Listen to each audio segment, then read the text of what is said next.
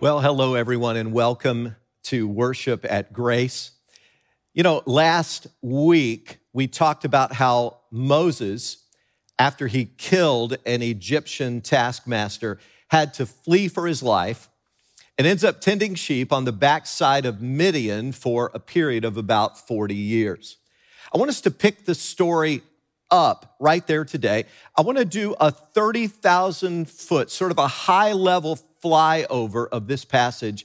And then our strategy is we're going to draw some conclusions from that about the nature of God's call in our lives. Because make no mistake, every one of us is called by God. If the Lord Jesus is our Savior, if He's our teacher, if we're on this journey with Him, He has a call on our lives.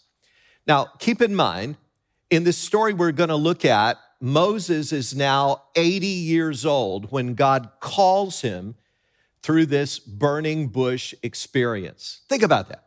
When most people are looking to stay retired with as few work challenges, as few life challenges as possible, Moses is about to gear up for the greatest adventure of his life.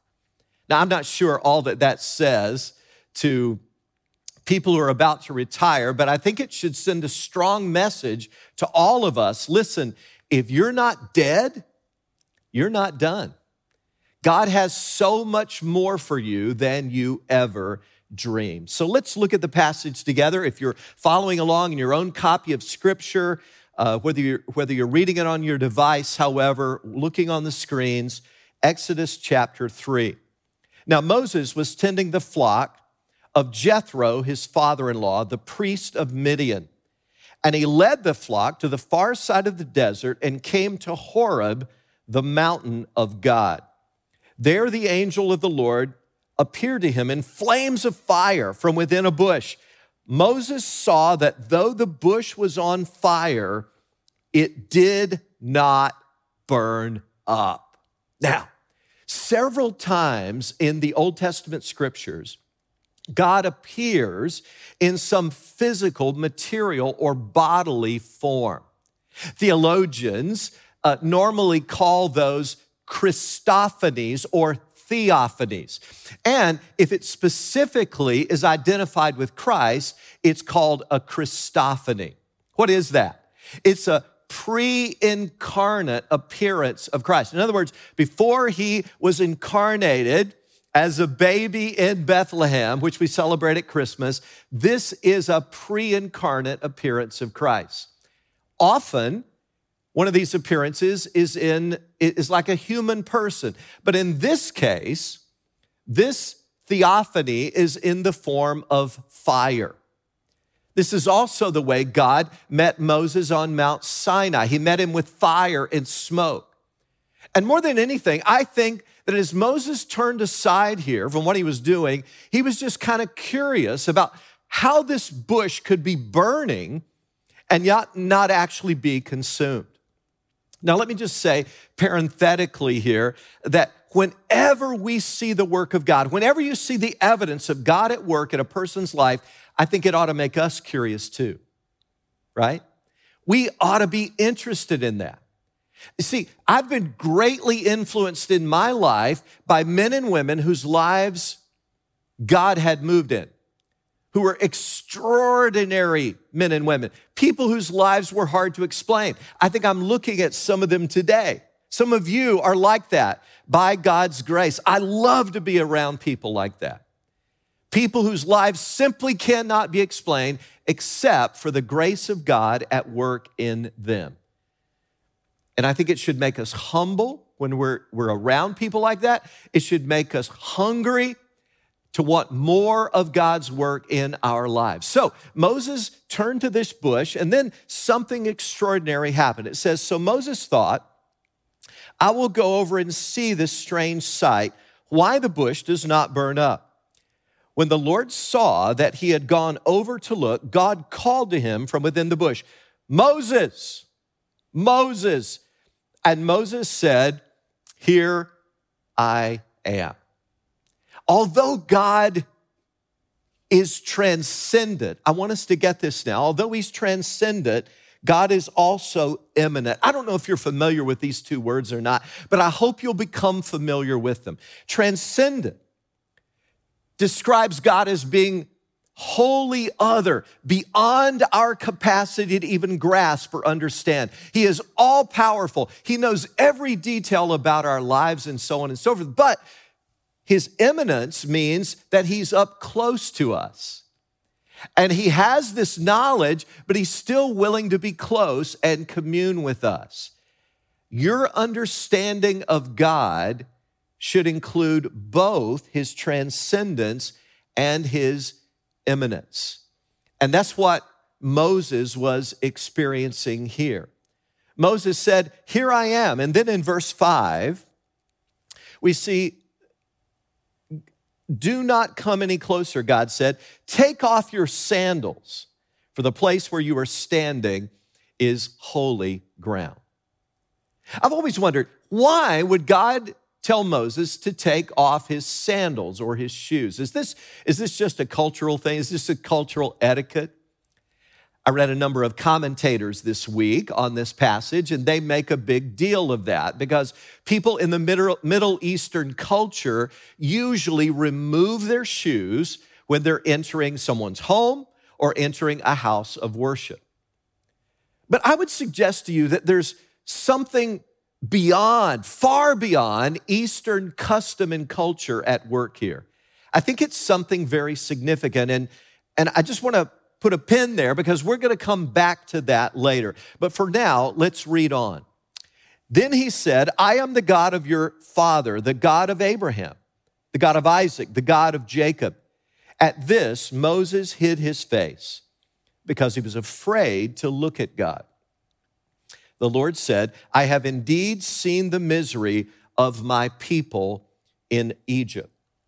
I have heard them crying out because of their slave drivers, and I'm concerned about their suffering. So I've come down to rescue them, and now the cry of the Israelites has reached me, and I have seen the way the Egyptians are oppressing them."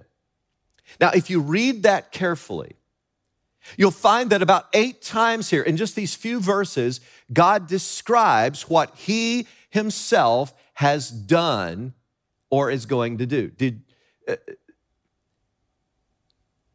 Do you note there who God is talking about? He's talking about himself. 8 times he says things like, "I've seen the misery of my people. I've heard them crying out. I'm concerned about their suffering. I'm going to come down and rescue them," and so forth. And Moses is probably thinking, "Whoa, God, this is awesome, baby. Come on, we've been praying for this for years. And now finally, Lord, you're going to get involved and rescue your people. Hallelujah. Go for it, God. Do this."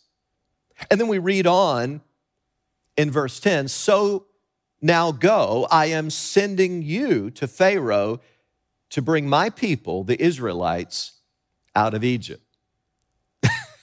Moses must have thought, "Now, wait a minute, God. You just said that you are going to rescue them. So why are you sending me?" And God must have explained, "Moses, it is absolutely true that I'm going to do this. I'll provide all the power, but I want to use you, a person. I want to use you to do this."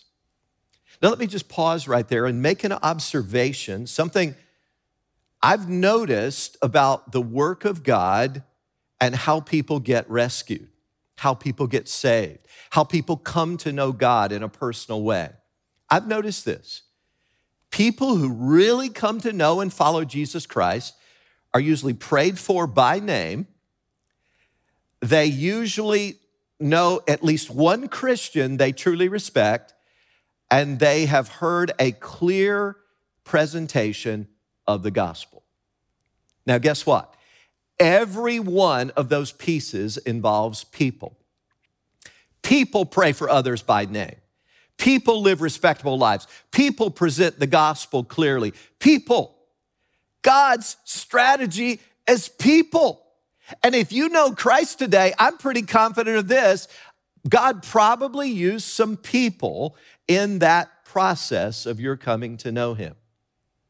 And if you study Scripture carefully, you'll see that God is always searching, as I said last week, for a person that he can use in his plans to address some need, some situation, some problem in this world. I love Ezekiel chapter 22. Oh, this is a great verse. God says, I looked for a man among them who would build up the wall and stand before me in the gap on behalf of the land so I would not have to destroy it. And then these sad and sobering words, but I found none. So I will pour out my wrath on them. I suggest to you that that is a staggering statement from God, because I couldn't find a willing person to do my will in this particular area. Therefore, the judgment that might have been averted will inevitably come on the people. I ended last week's message with one of the most inspirational verses in the Bible to me. It's 2 Chronicles chapter 16, verse 9. For the eyes of the Lord range throughout the earth to strengthen those whose hearts are fully committed to him. Man, that inspires me. God is looking for people who will invite him to show himself strong through them. People who will invite God to strengthen them. I want to be one of those people. Don't you? Don't you want that for your life? Make no mistake, God's strategy is people.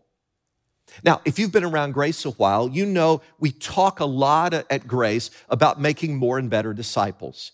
We've got it written on our walls. We've got it in our documents. It appears all the time in our sermons and in our teachings. Our leaders are constantly mentioning more and better disciples. But listen, that doesn't just happen. More and better disciples happens through people with willing hearts, people who are willing to be available to God for his purposes. Sometimes I wish God would just use angels to do it. But God uses human beings. And so I'm calling today's message Beautiful Feet, because God uses people with beautiful feet. Isaiah 52:7 is repeated in the New Testament, and it says, how beautiful on the mountains are the feet of those who bring good news. Feet. Why feet? Wouldn't it make more sense if he said, how beautiful is the mouth of those who bring good news? Because you're declaring it, you're speaking it with your mouth. Or how beautiful are the knees of those who bring good news? Because we need to be on our knees interceding and praying to God. Prayer strikes that winning blow. Or how beautiful is the personality of those who bring good news? Now that would make sense to me, but why feet? I hope you're listening carefully right now. Before God is interested in your ability, my friend, he's interested in your mobility. Do you hear that? Before he's interested in your gifts and abilities, he's interested in what your feet represent. Are you willing to follow God's call and go where he wants you to go?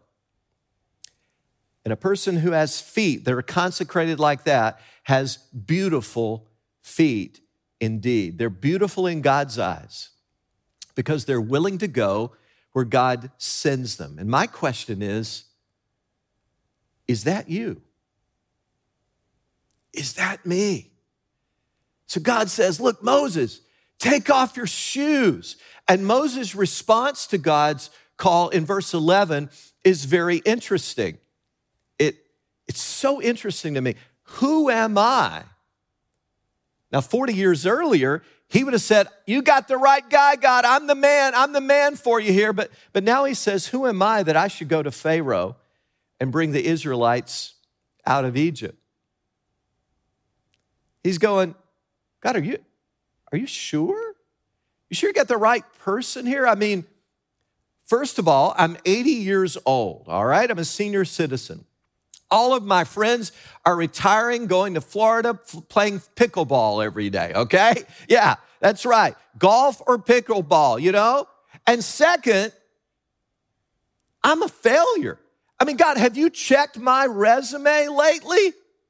Murder is on my resume. God, that's a Class A felony. And for the last 40 years, I've been keeping fellowship with sheep in the middle of nowhere. So God, I'm a little confused here. What are you thinking? Are you sure you got the right guy? And God essentially ignores all of Moses' excuses. And he says in verse 12, these terse words, I will be with you. Now, it's not stated straight out, but the implication of those 5 words is, and that ought to be enough, buddy. It ought to be enough that I am with you. And I hope that message is not lost on us, because we, like Moses, have all kinds of excuses and barriers we want to throw up. But when God says, I am with you, trust me, that is enough. Because the success of Moses' mission and our mission from God is not going to hinge on our ability or Moses' ability, but on God's ability. Let me say it again. Before God is interested in your ability, He's interested in your mobility and your availability. God is looking for beautiful feet who will go to wherever He directs. And then God, as this story unfolds further, He makes this penetrating statement. Who gave man his mouth? Who makes him deaf or mute? Who gives him sight or makes him blind? Is it not the Lord? And then we read in verse 13, Moses said to God, suppose I go to the Israelites and say to them, the God of your fathers has sent me to you, and they ask me, what is his name? What shall I tell them? And God answers in verse 14. God said to Moses, I am who I am. This is what you are to say to the Israelites. I am has sent me to you. God did not say, my name is I was at the burning bush. Hey, just remember your call, and that ought to be enough to keep you going. Nor did God say, my name is I will. And hey, I'll be waiting for you in the promised land to pat you on the back and say, well done once you get there. That's not what He said either. That answer is profound. This is so profound. I am. He's saying, in other words, at any time, in any place, in any situation, whether you're up, whether you're down, when you're feeling strong, when you're feeling weak, when the heat is on, when life is cruising, I am. I am totally sufficient for whatever you're going through. And I can do immeasurably more than all you ask or imagine. I am always going to be with you. Wow. This is one incredible passage. Now, dear brothers and sisters, I want you to hear my heart today, because we never share these incredible stories from God's word just to fill our heads with information. They always have a personal connection. And I'm absolutely convinced of this. Just as God called Moses, I believe God is still calling men and women today. Amen? He's still calling people today. And although we don't get written up in the Bible like he was, and although we don't get to actually write a part of Scripture like Moses did, believe me, when God calls us, it makes big news in heaven. I believe with all my heart, God is calling some of you this very day. And so if that's you today, I want to highlight very briefly five things. We're just going to touch on them quickly and move on. 5 things about Moses' call that I believe will be true of my call and your call as well. So here we go. You may want to jot these down. I think they're worth remembering. First of all, it will be sovereign work that God calls you to. Verse 10 says, "So now go, I am sending you." In other words, God's the initiator of this, not Moses. And as I've told you just recently, even in the Christmas series just a few weeks ago, God always has a plan. And God is always working out his purposes. And he gives his power for his plan, not for our plan. So it will be sovereign work. It starts with God and it is powered by God. Secondly, it will be saving work. Whatever God calls you and me to, it will have a saving aspect about it. I'll explain what I mean by that. Verse 8 says, "So I have come down to rescue them from the hand of the Egyptians." God is in the rescue business. Did you know that? That's what he's all about. God is in the rescue business. The whole goal of the gospel, friends, and it is foreshadowed in the Exodus event, is to free people from their life of bondage and lead them to a new life and a new land of freedom. And when the Son sets you free, you know you are free indeed. And he launches you into a wonderful new life of flourishing. It is a saving work. And he calls us to get in on that. We are all about helping people flourish in every holistic sense of what that word means. But there's more. It's going to be serious work as well. He says in verse 10, "So now go, I am sending you to Pharaoh." Now, by serious, I don't want you to misunderstand me. That doesn't mean that you can't have any fun or there's no laughter or joy. No. Far from it. In fact, living out God's call is often a lot of fun, although it is indeed challenging. So by the word serious, I mean that the stakes are high here. It's not all safe. It's not all tame. It's not all risk-free, if you know what I mean. In fact, think about it. The Pharaoh to whom God is calling Moses to go and confront is the most powerful man of the most powerful nation on the planet at that time. And Moses would be on his 10 most wanted criminal list. So to go and confront Pharaoh, are you kidding? I mean, that is a serious call indeed. When God calls you and me, it's not just some flippant thing where we just say, whoopee, well, this is just going to be all goosebumps and glory. It will not. It is serious. It is substantive. But fourth, I want you to see the call of God, it's going to be struggling work. He goes on to say here, I will harden his heart so that he will not let the people go. In other words, don't get the idea, as I said, that his call in our life is just going to be goosebumps and glory every day before breakfast. In fact, Moses, most days, you know what you're going to feel like as you carry out this call? You're going to feel like you're beating your head against a brick wall. All right, just trying to be real with you, Mo. Many days, you're going to go home wondering if you actually made any progress that day.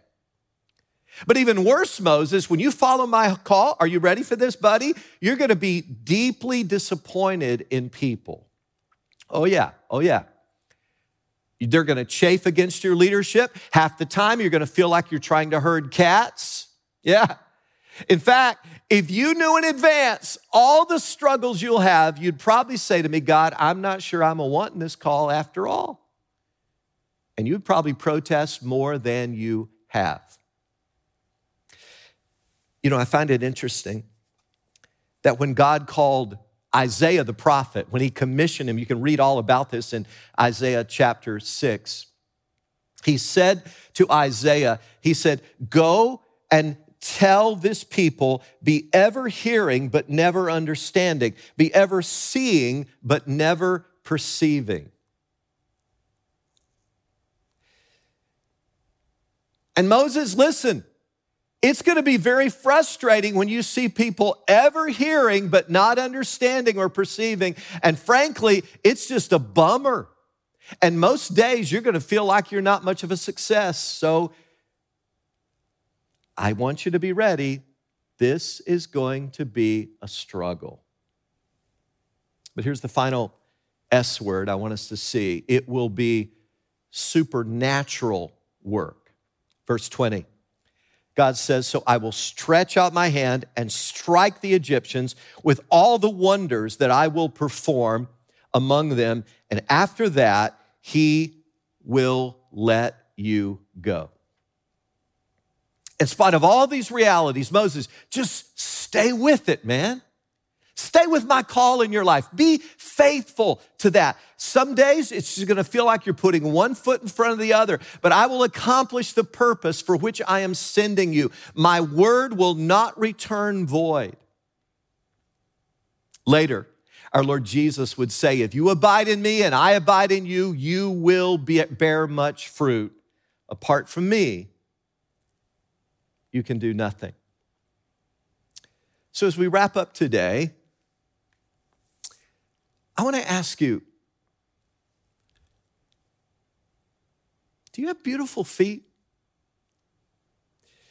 Beautiful feet belong to people who are bringing the good news of the gospel wherever God calls them to do it. And when you've yielded your feet to God and said, I'll go where you want me to go, He declares our feet to be beautiful to Him because they're on mission for the Lord. I'm just curious, do you have beautiful feet? Are you living the great adventure every day saying, Lord, I'm available. I'm willing to be mobile for you. I'm ready to be useful to you today. Show me where you're already working, Lord. Help me to get in on that today. If that's really your attitude, if that's really your heart desire and your commitment today, I'm going to ask you to do something a bit unusual as we close. I read in the scripture at least a couple of times where God asked people like Moses and Joshua to take their shoes off on occasion because they were on holy ground in His presence. They were on mission for Him. Their feet were consecrated to God to go where He wanted them to go. And if that's you, would you just reverently, just for a couple of minutes at least, would you be willing, I know this is unusual, but would you be willing to slip your shoes off today? Now, listen, if that creates a medical or physical problem for you, no problem, please just keep them on. Or if you're just uncomfortable, you prefer not to remove them, again, no problem, please just keep them on. But even though it may push you a little out of your comfort zone, just as a humble testimony before God, I'm going to ask you to join me in taking off your shoes. So here I go. I'm going to take mine off, and I invite you all over the sanctuary, Latham, Saratoga, Half Moon. I'm going to invite you to join me here and just slip those shoes off. And you're saying, if you do this, Lord, my feet are on mission for you, to go where you want me to go, to direct me. I will be obedient to your call. And once you've done that, I'm going to ask you all together now to stand, and I'm going to pray for those who are in their sock feet or their stocking feet or their bare feet, whatever the case may be. But your feet are beautiful because they're on mission for God. Let's all stand together, everyone. Thank you. Just stand right up. And I want to pray for us now in these closing moments. Father, thank you for these amazing servants of yours with beautiful feet, feet that are consecrated, on mission for you, mobile feet, ready to go where you direct and where you guide.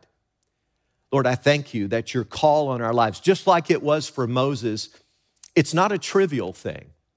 It's not easy. It's not a kind of a fluff thing.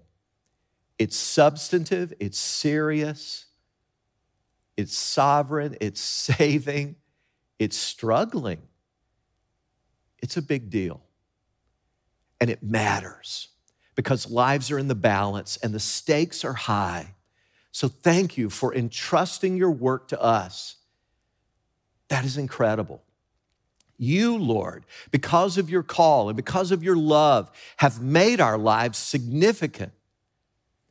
It is awesome to be on mission for you. So we commit ourselves anew and afresh today, beautiful feet and all, to go where you want us to go. And Lord, I pray finally that lives would be dramatically changed because of your call on our lives. Let us be agents of rescue in the rescue business with you to bring men and women out of bondage to sin and into the freedom that you alone can bring. I pray all of this in Jesus' name. And God's people said, amen and amen. God bless.